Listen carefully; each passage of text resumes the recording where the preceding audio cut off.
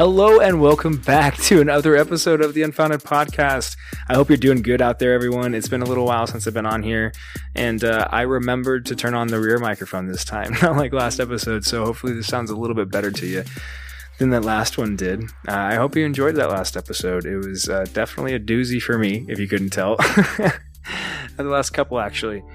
I've been dealing with a lot, and in many ways, in reflection on what I've done through this podcast in the last 50 episodes, it's been 51 now, actually, I think this will be 52.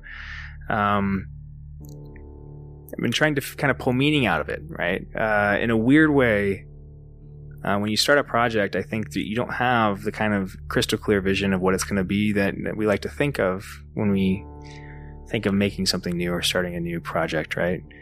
And it's more hazy than that. And when I started this podcast, it was really, as you could hear if you listen to the first episode, it's kind of an attempt to get my ideas out in a way, to have a venue or a platform to talk about things that I care about, things that matter to me that I don't feel often come up in everyday conversation. And even more so that I was yearning for a certain kind of depth in conversation that is hard to find with individuals, and that maybe that conversation can happen internally. And what I've found, and I hope you found as well, is through this podcast, is that internal dialogue can be just as engaging as a dialogue with another individual. Now, maybe it's a little different experience for you because you're listening to me talk to you, right? So that might be a very different experience. But I do hope that while we've been going through this podcast, while I've been talking through some of these ideas and kind of going inside of myself and trying to figure out where these ideas stem from and who I am individually, that you've been doing that same kind of work and having that internal dialogue start in you as well. Because it is deeply necessary. And I don't think there's been a time where it's more necessary than right now. Things are really amping up here. And there's an energy to the time that is existential in nature. I just got done with dinner with some friends upstairs, and we watched Joe Biden's acceptance speech at the DNC, and kind of watching a bunch of different videos, more politically related. And one of the things that I pulled out of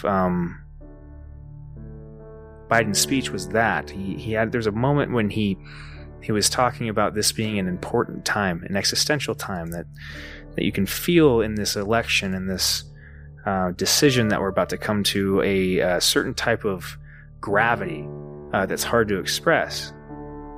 And when I first heard him say that, I got to be honest, I was a little put back that I didn't like the way he was leveraging that existential crisis. And let me try to explain what I mean by that. That I have a fear that while that may be true, that the decision we're coming to, or the time frame that we're coming to in this election, is important, that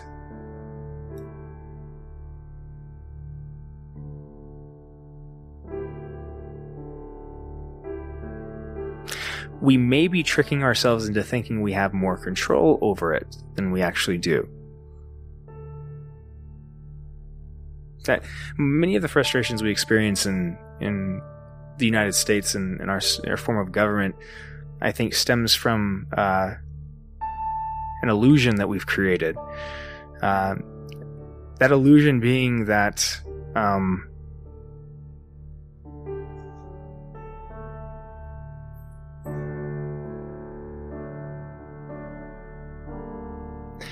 the outcomes of our federal, our elections at a federal level, define not only the direction of the country,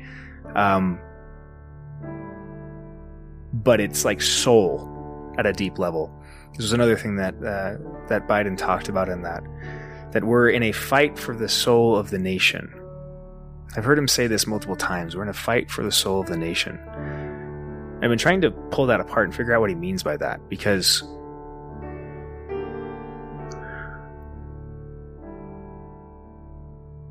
in saying that the United States has for fighting for the soul of the nation, it assumes that there's this singular idea of what the United States is.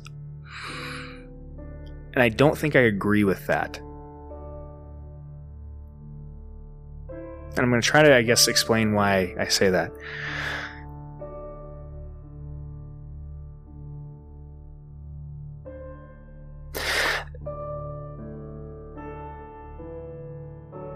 a democratic system, in many ways, I think is built or is designed to leverage the breadth of experience that exists within a polity the most effectively. It's designed to try to leverage all of that varied experience so that every single individual perspective holds equal weight.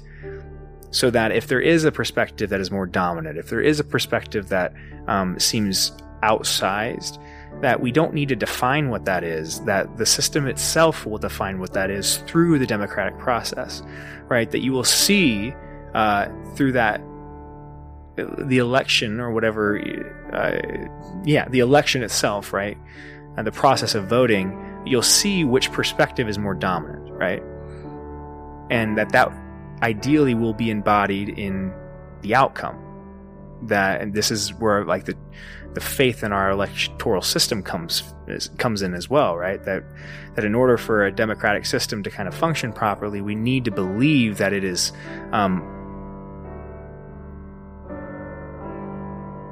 legitimate. That is the best way to come to a decision, and that we have to recognize the individuality without the varied experience in the world, in our polity, that no two people are identical, that identifying with a group, while it may be comfortable, is not the best way forward. It's a philosophical idea too. Focus on the individual. But then in focusing on that outcome of our democratic system, and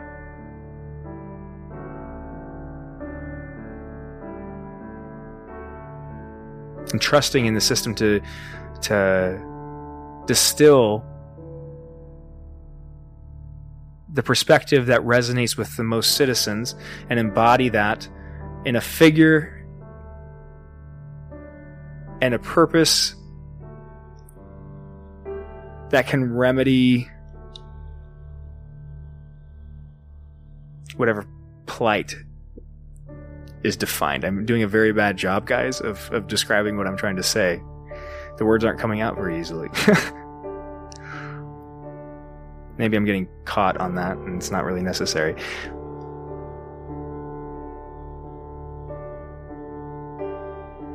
I see something dangerous in the message that I heard Joe Biden deliver tonight. And it's in this idea that the best way to define ourselves is by the group that you identify with.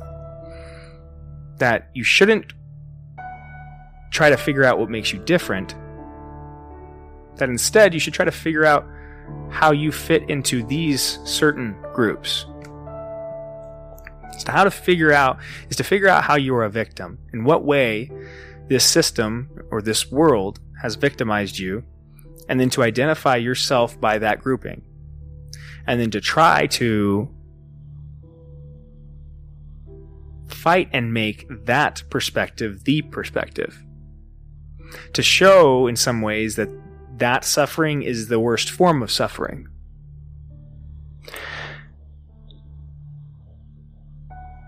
And I think this is why you see, the African American community and the Native American community and the Latino community and these different minority communities constantly being leveraged in democratic discourse.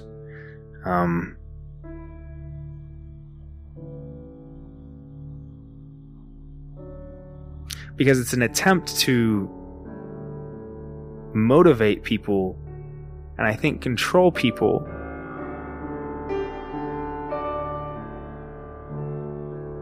It's like if you want to get people to vote for you, it's really hard to go individually to those people and to convince them.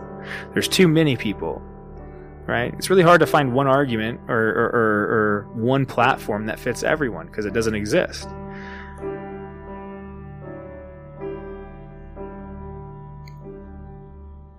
But what you can do is identify that suffering exists and then tell people that the most important thing about them is how they have suffered, and then to tell them that they should identify with that suffering, and then to tell them you're the cure for that suffering. You see? Because there isn't a cure for that suffering. That's the trick of it. That in some ways, every single individual that has ever lived has been victimized or has suffered in some way that either hasn't been ever fully enunciated or realized, or will never be fully enunciated and realized. And because of that, that suffering will exist. Now, I think a lot of the desire of the modern human being is to eliminate suffering itself. We've talked about this before in the podcast. And it's this desire for comfort that stems from that fear of suffering that is causing us in some ways to become an intellectually lazy polity. To look for ideals, for broad sweeping arguments that we can apply and paint in broad brushes, so that we can paint the whole world with a broad brush.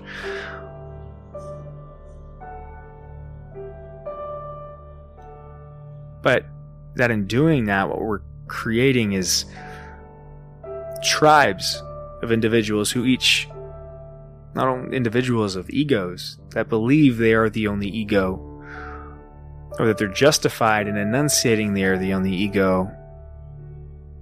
And then in a weird way, we play this sick game of weighing each other's suffering and trying to identify whether one form of suffering is better or worse. Isn't that a weird thing we do? Right? Look how I've suffered. That makes me better than you. That's a really weird thing, right? Look how much I've suffered. I'm better than you because of that. It's illogical. Yet I still see this message coming through.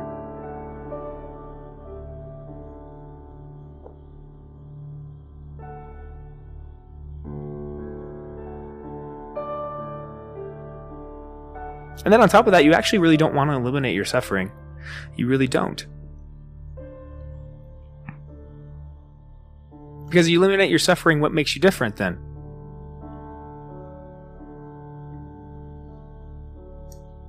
Your suffering doesn't make you the same as other people.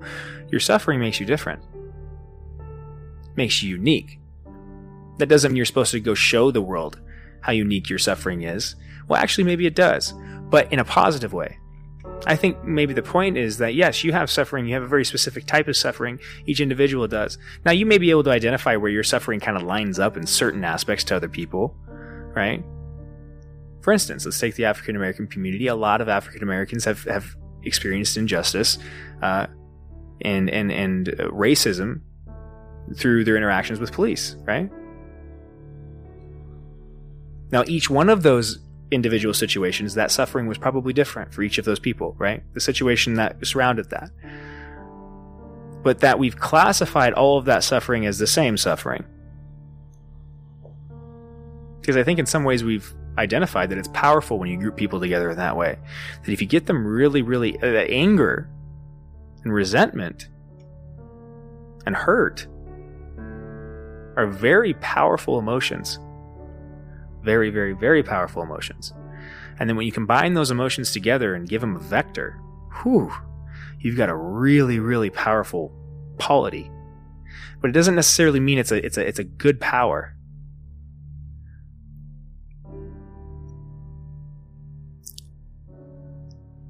It's a blind type of power. It's an uncontrollable thing. It's a fire we're playing with here.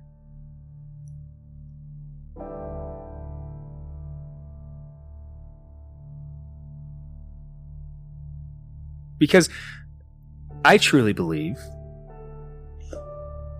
that you don't get over your suffering by inflicting it or showing it to other people. And I believe this because I've tested it myself. And through testing it, I've hurt a lot of people that I love and care deeply about.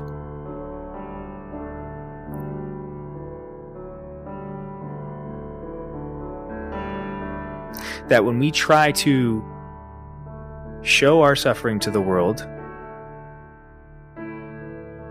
without properly leveraging it to create something good out of it, what we create is more suffering of the same type or a similar type.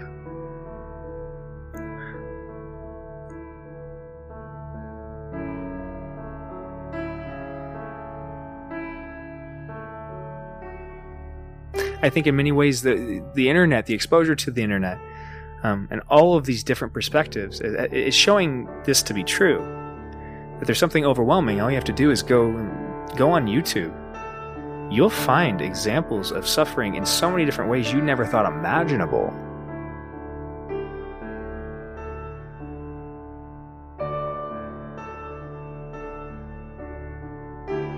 You can be continually astounded by the ways in which people have suffered, different than you.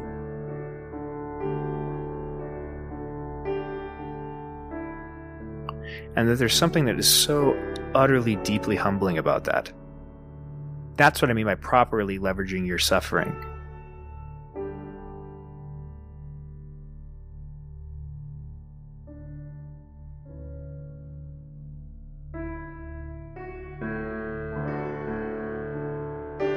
Is to not get transfixed on your own suffering, but to recognize the breadth of it. How wide that is. How all-encompassing suffering is in life itself. And how varied that can be. And how specific that makes you as a thing. How special that makes you. Not in the way that you deserve something because you've suffered. That you have a right for retribution because you've suffered. That in some ways you're a better person because somebody did something bad to you, so that makes you better than them. No. You're no different than the person that hurt you. You're no different than the people you hurt. You can see that inside yourself because you have hurt people, haven't you?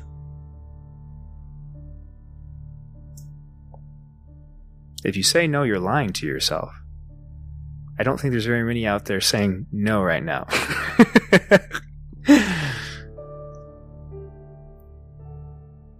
Now, you've hurt people, right? You probably hurt people in ways that you feel ashamed about. Does that make you an inherently evil or bad thing? I don't think so. I don't think you think so either. But now flip that. When somebody does something evil or hurtful to you, what do you do? What's your first reaction? What do you want to do? They're an evil, they're a bad thing. I'm better than them because they hurt me, right?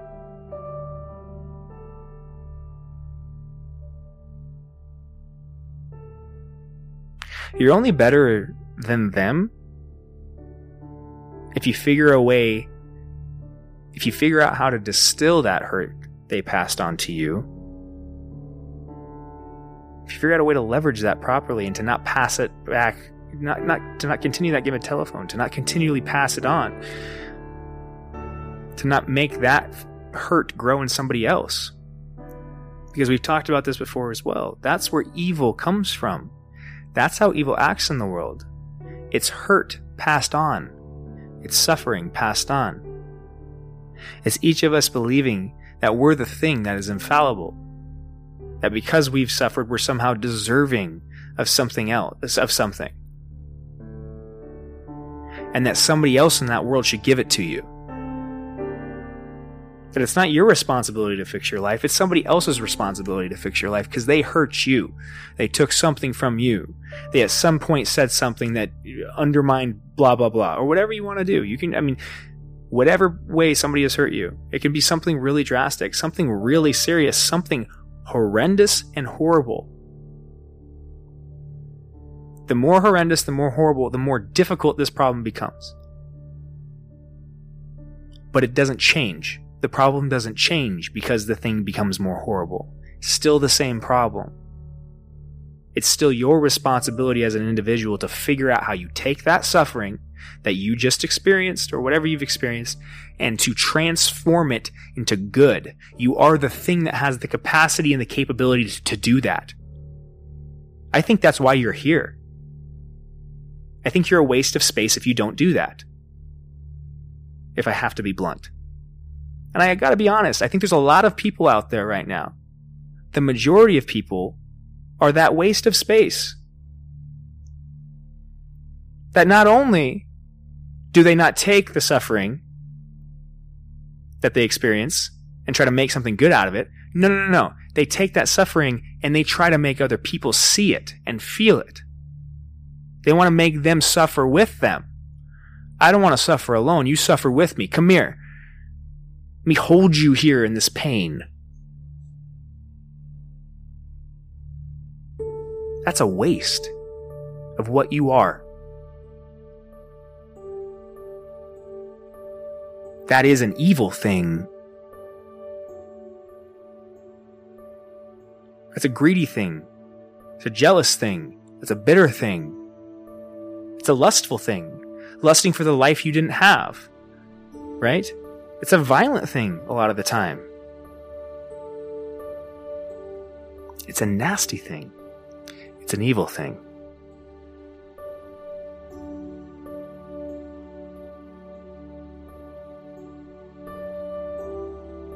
It is why in all religious texts there's this, or at least in the Western religious text, there's this idea of good versus evil inherent within. It's because that dilemma is the dilemma.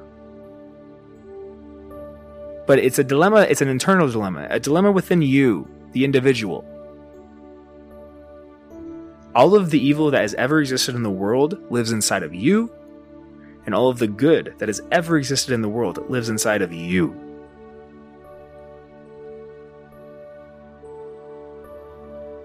You're the thing that can choose left or right.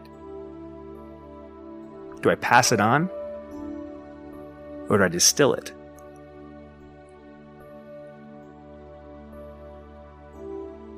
I think in many ways, I started this as like a political conversation, right? I'm going to try to take it back there.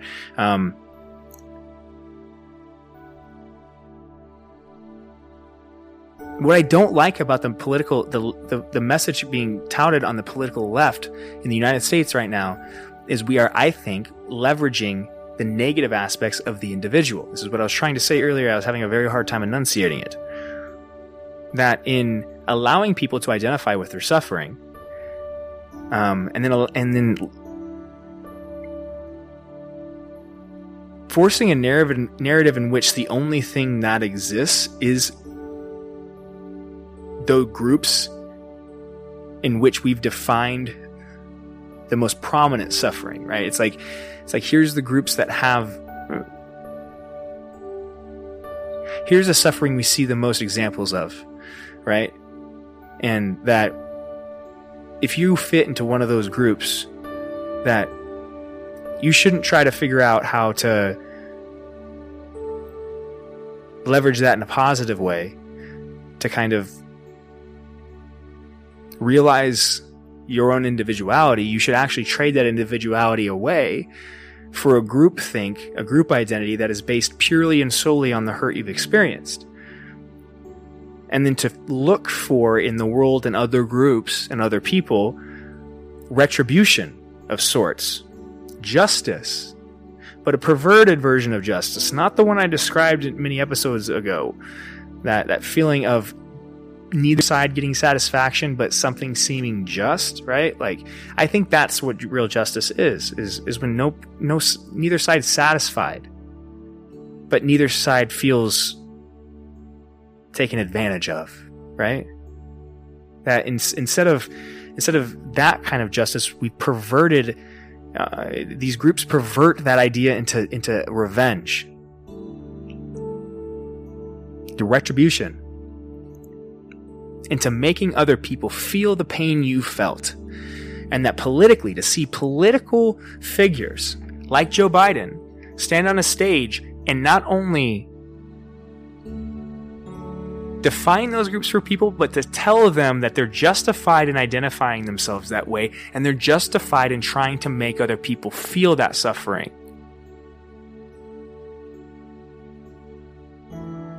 That because they've experienced that suffering, the systems that we've had in place for centuries now, right, are the cause of all suffering, all of those groups suffering, and that the way that we fix that is by deleting or reimagining the entire system in which we put in place. And it's a premise that it's a false premise. You can't do that. That you can't fix suffering that way. You can't fix suffering. It's not a problem to be fixed in that way. Because your fix is making more of it. In the way I just described it, your fix would be to create suffering in somebody else.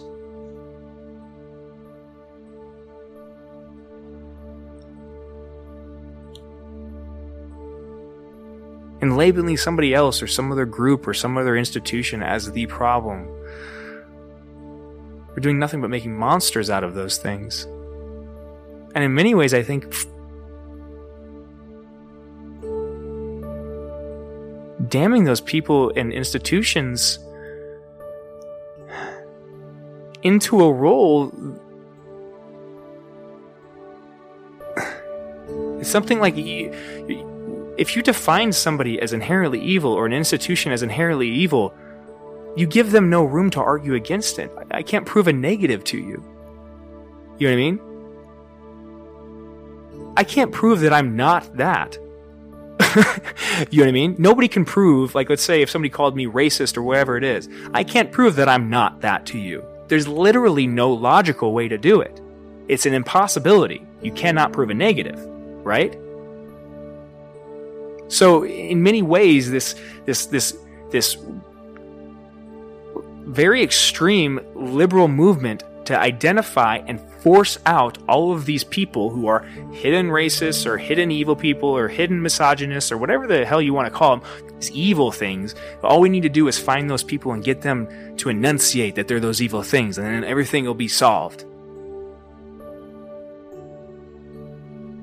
That you create monsters out of people, and you give them they have no recourse. They have no ability to describe to you that they aren't that, because you're setting up a narrative in which they already are that. You see what I'm saying? And that we've done that on the political left in this country. And I'm speaking from a classical liberal place, a place that I'd love to see the Democratic Party embody. One of individuality, but the kind of individuality that stems from focusing on developing the individual, the hard development of the individual. The process I've described and outlined in this podcast of going deep inside yourself and figuring out how the ways you've suffered have affected you and how you've allowed that suffering to affect other people, and then bringing that into the light of day, as painful as it can possibly be, so that you can see how illogical that shit is. Because I guarantee you, as I've demonstrated 2 episodes ago, that as soon as you say something out loud, you'll see how fucking stupid it was.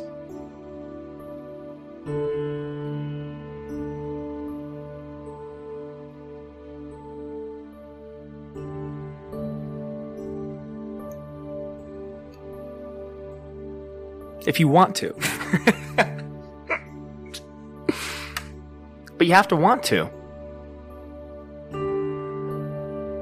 I can't untrick you. If you're tricking yourself, I can't stop that process. If you've decided that the solution to your problems is in other people, I can't, there's nothing I can do for you in that. There's nothing anybody else can do for you in that. Because the solution is not in other people. It's not in other institutions. It's not in tearing down other people or institutions or groups or identifying who has done something bad to you and getting retribution. That's not how you solve that. How you solve that is figuring out how you get over it as an individual and still be something that pushes all of us upward. Maybe even somebody that finds that person that instituted that hurt in you and tries to push them up. Huh? Maybe somebody that recognizes, oh shit, maybe that person went through something in their life that caused them to institute that pain inside of me. That, yeah, they passed down that pain too. Just like I've passed that pain on to other people. I've seen myself do that, right? You've seen yourself do that. That's how other people do it too.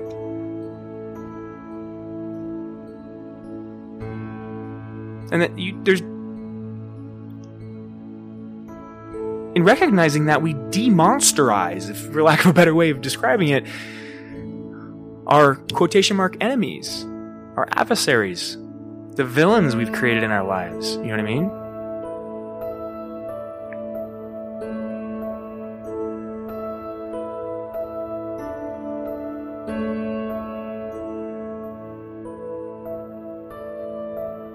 There's a really beautiful movie that Shia LaBeouf made about his life.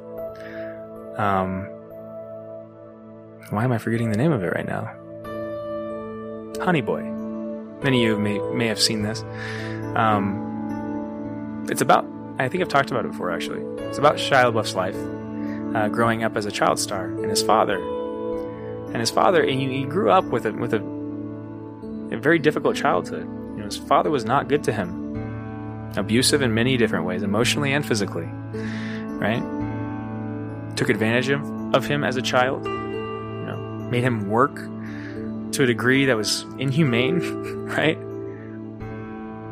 And then took the benefits of that work for himself, right? Some really evil shit.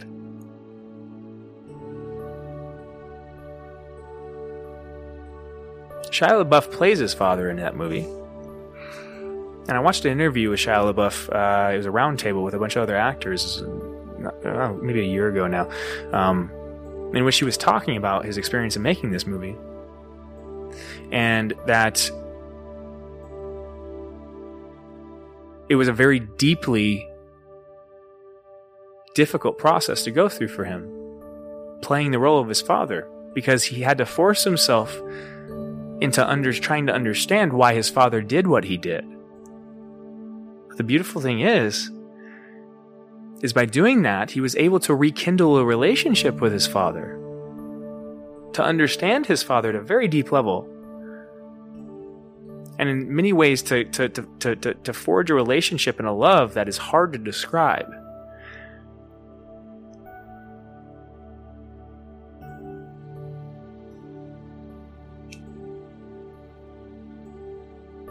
That there's nothing more beautiful than seeing somebody forgive another person. And that when you do that the relationship that's forged between those two people is something divine. It's something different. There's a strength in that, because in that dichotomy, it's something like full acceptance.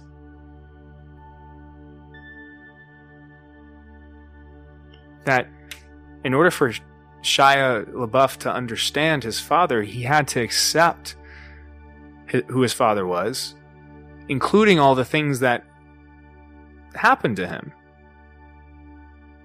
And he also had to understand what happened to his father,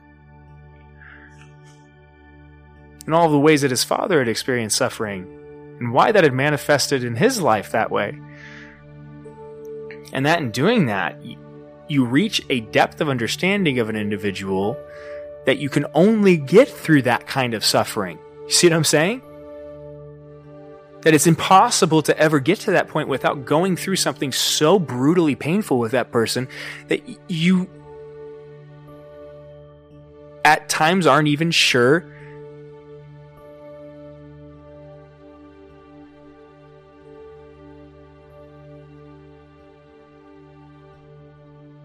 it's so brutally painful that it tests the relationship itself, right? That maybe even deeper than that is so deeply painful that it tests your will in relationships, period.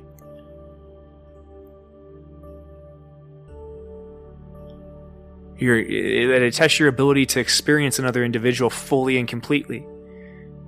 To be completely vulnerable with another individual.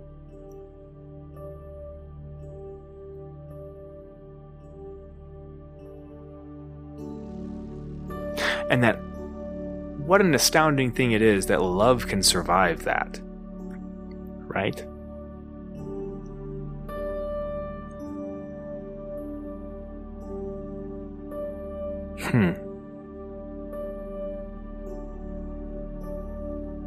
You know, bringing it back politically.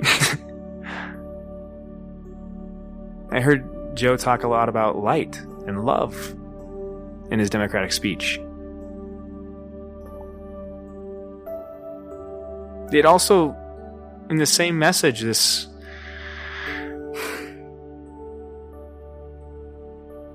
encouragement of this tribalism.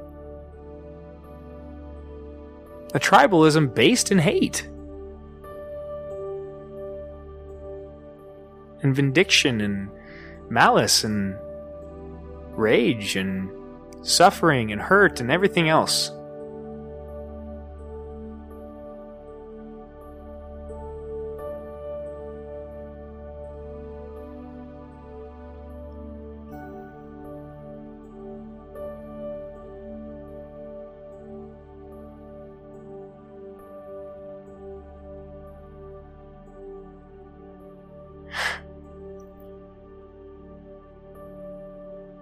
What if there wasn't an easy,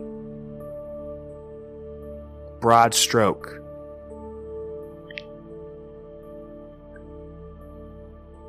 one-size-fits-all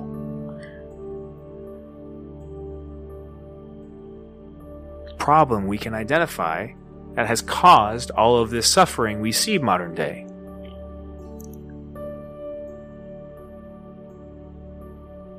I think we've identified the suffering that we see modern day with, at a base, a patriarchal system, that's a very patriarchal, I don't know if I'm saying that right, you get my meaning, system, one that's been devised and leveraged to benefit one group of people. And that the way that we solve this kind of suffering that we've seen modern day is to tear down that system. What if that isn't true? Just play with that idea. What if that isn't true? What if there isn't a system like that in place? What if all of these different individual suffering instances we've seen are actually very specific cases of suffering? That we can try to draw lines of similarity between them, but they're not the same suffering. And because they're not the same suffering, there's no one place you can look to find retribution for it or a solution for it. That the solution for each of that individual suffering is within that situation and the people that were involved in it. That's how you get to some semblance of justice. By dealing with those situations with the people in which the suffering existed.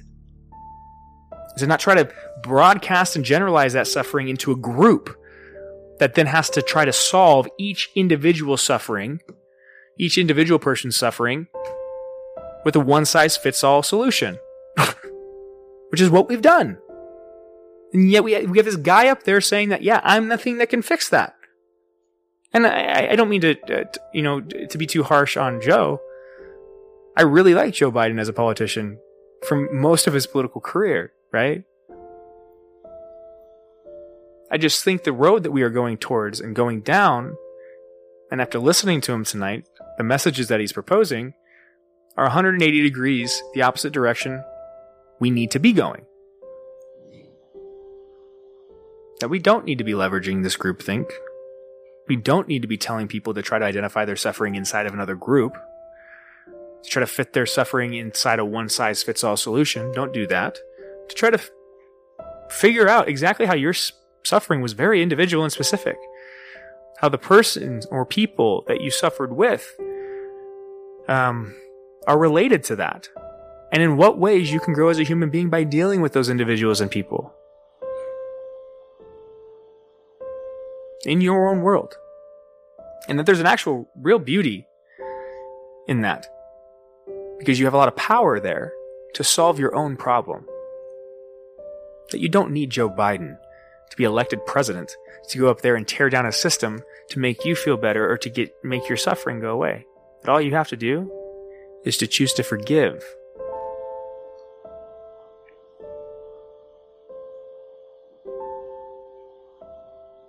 And to steel yourself against the world, to know that you're going to experience more of it.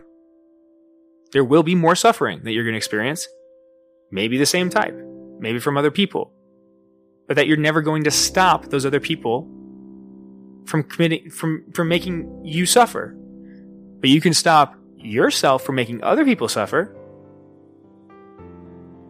And so that the best course of action is to forgive the people that make you suffer, so that you don't pass it on and become the evil thing yourself. That's what we should be voting for. Unfortunately, I don't see that message being propagated. I'm not trying to sit here and only rail on the Democratic side.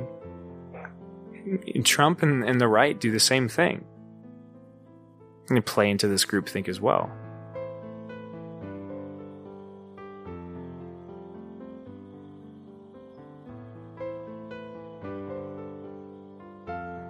But it's a different type of thing.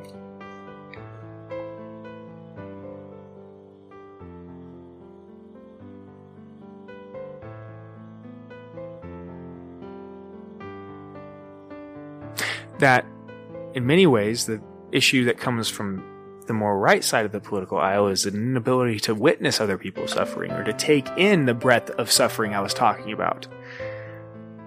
That I think many times on the political right, what we have is individuals that are so individualistic and so focused on their own suffering or their own ability to overcome it, that they fail to recognize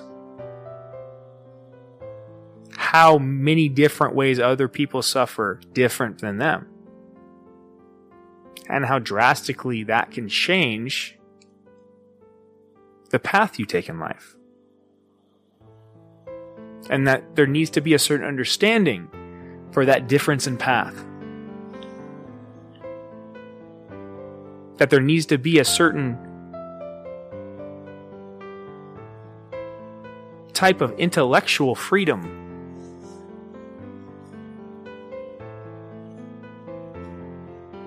that exists, that allows people to recognize who they are individually, fully, and to articulate themselves fully individually. That in many ways, I think the right tries to combine everyone into this one panacea, this one Leviathan type group. It's usually based on some kind of, usually virtue based or something, right?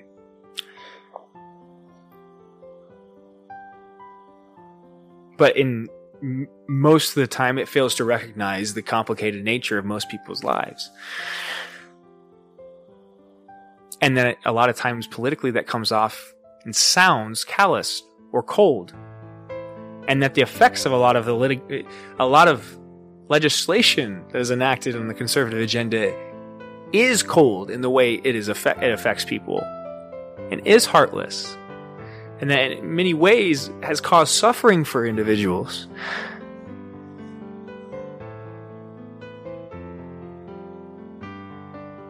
Because they haven't been able to fully express or realize themselves. I think this is partially why there's such a visceral reaction, negative reaction in a lot of young people towards the political right, or has been. I think it stems from this individuality problem. There's a certain amount of control and uniformity that the right demands.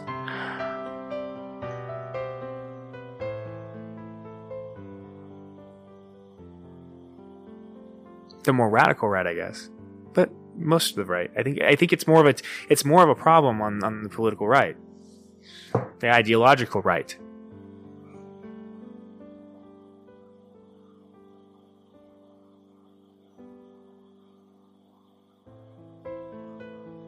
But that we need to figure out a way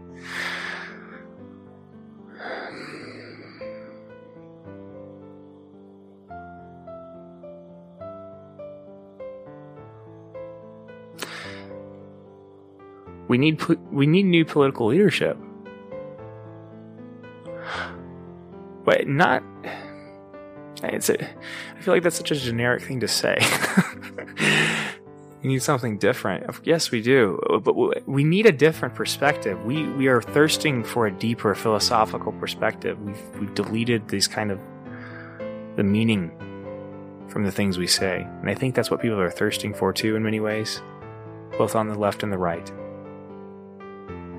Some of the repulsion we see towards the political figure itself, the politician, is their inability to kind of express themselves genuinely because they have to fit themselves into the mold of what a politician is, or that in operating inside of that system for so long, they become a representation of the politician unintentionally or intentionally. So that the way you win the game of politics is to be a politician. And then in many ways, a lot of what the 2016 election was a referendum on that. On this revulsion, this hatred towards that thing, that politician. And that in many ways it may have been well-founded. But that we found an outlet in a political figure in Donald Trump that I think kind of not only took away the idea of the politician, but also like the idea of the virtuous individual as well. You know what I mean? It's like there's a certain like clean-cut, like hard-pressed, politically correct nature that the politician always exuded before Donald Trump, and that there was a certain aspect of, but it was more of like a,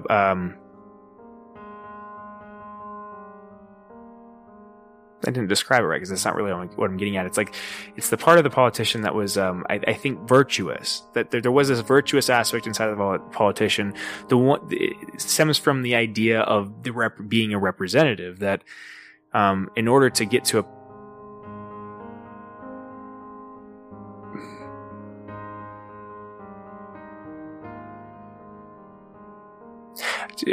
a place of power within our government, that you have to embody some type of moral code inside of yourself. And that what we did when we threw out the idea of the politician is we threw out the idea of that moral code also. And that's why Donald Trump seemed so attractive, was because he was the antithesis of all of that, right? Kind of the embodiment of the lack of moral code, as well as the lack of this kind of clean-cut, politically correct, defined politician identity. And so that many people found that very attractive and saw in him a solution that I think I kind of just called for earlier, right?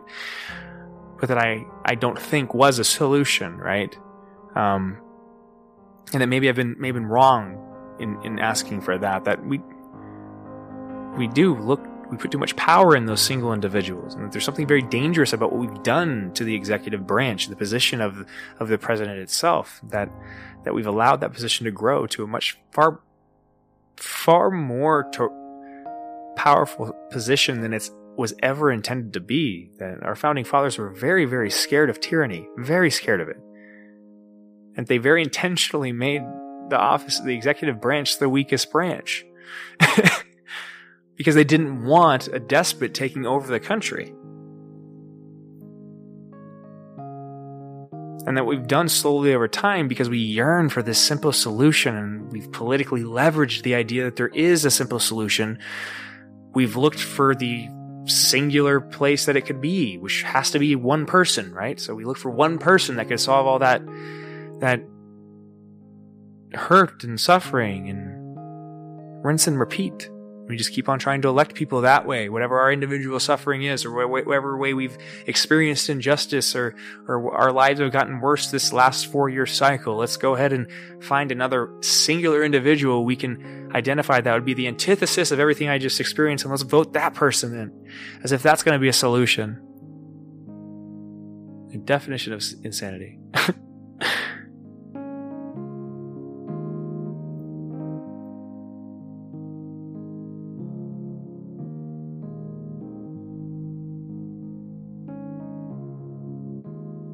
if we wanted to really fix our political system practically, what we need to do is focus at the state and government and local government levels. That you have a massive amount of power in your local community that most of us do not recognize and never leverage politically. And then if you want to affect your life directly, if you want to change the ways that you suffer or the ways you feel, injustice in your life, that the best way to do that is to try to leverage that in your own community, locally. Not on the largest scale, on the smallest scale, starting with you and working your way out from that. And that we really have confused the whole purpose of this country in trying to elect presidents over and over again to solve our problems. That it is the opposite of what this country was designed to do. That we have tried to make kings out of presidents. And we have done that, culminating with Donald Trump.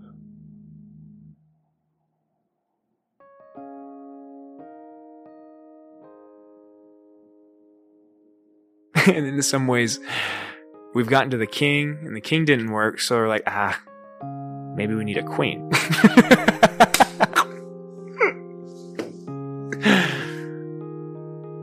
Yeah. It was probably because it was all guys. That was probably why it didn't work very well. Women aren't despotic. Let's put them in there. Really? There's some really horrible examples of how women have been very despotic throughout history. Cleopatra's a very good example of that. She used to stab golden needles into her slaves' breasts for fun. Yeah.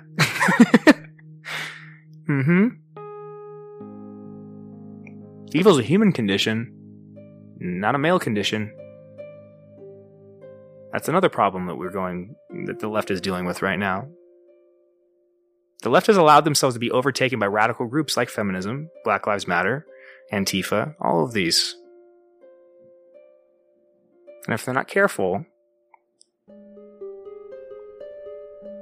those radical groups are very close to actually having real political power in this country. They have power right now, but they don't have political power inside of, on the levers of government. They're not the people inside of there saying, hey, should we just, blow it up? You know what I mean? We're very close to allowing those kind of radical groups to get inside of our country.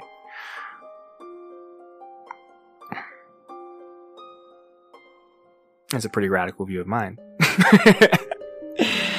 And I don't mean to say that to offend anybody, but it's also my truth, so I'm going to say it. And also try to figure out where I'm wrong.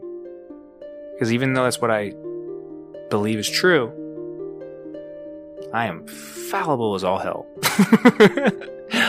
Holy shit, have I been wrong in the past? And am I continually wrong, every day? Holy crap. It's humbling and almost a little overwhelming at times. How inadequate I can be. How blind I can be. How much I want to reaffirm what I've already accepted as founded. Nothing's founded, people. I don't know if we've figured that out at this point. There is no objective truth. Nietzsche argued for this. He's right. There's no objective truth. There's no overarching truth.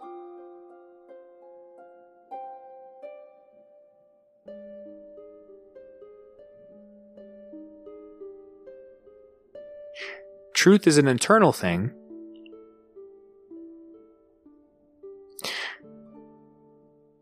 Truth is like a compass.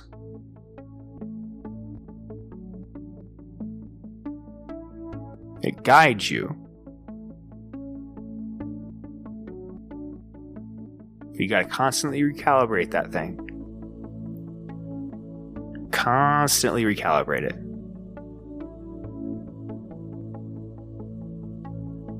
Because you get off course in very insidious ways, That calibration goes out of alignment very slowly, so you don't really notice it. Until all of a sudden you're sailing the opposite direction. Thinking you're still going the same way. You know what I mean? I like the metaphor.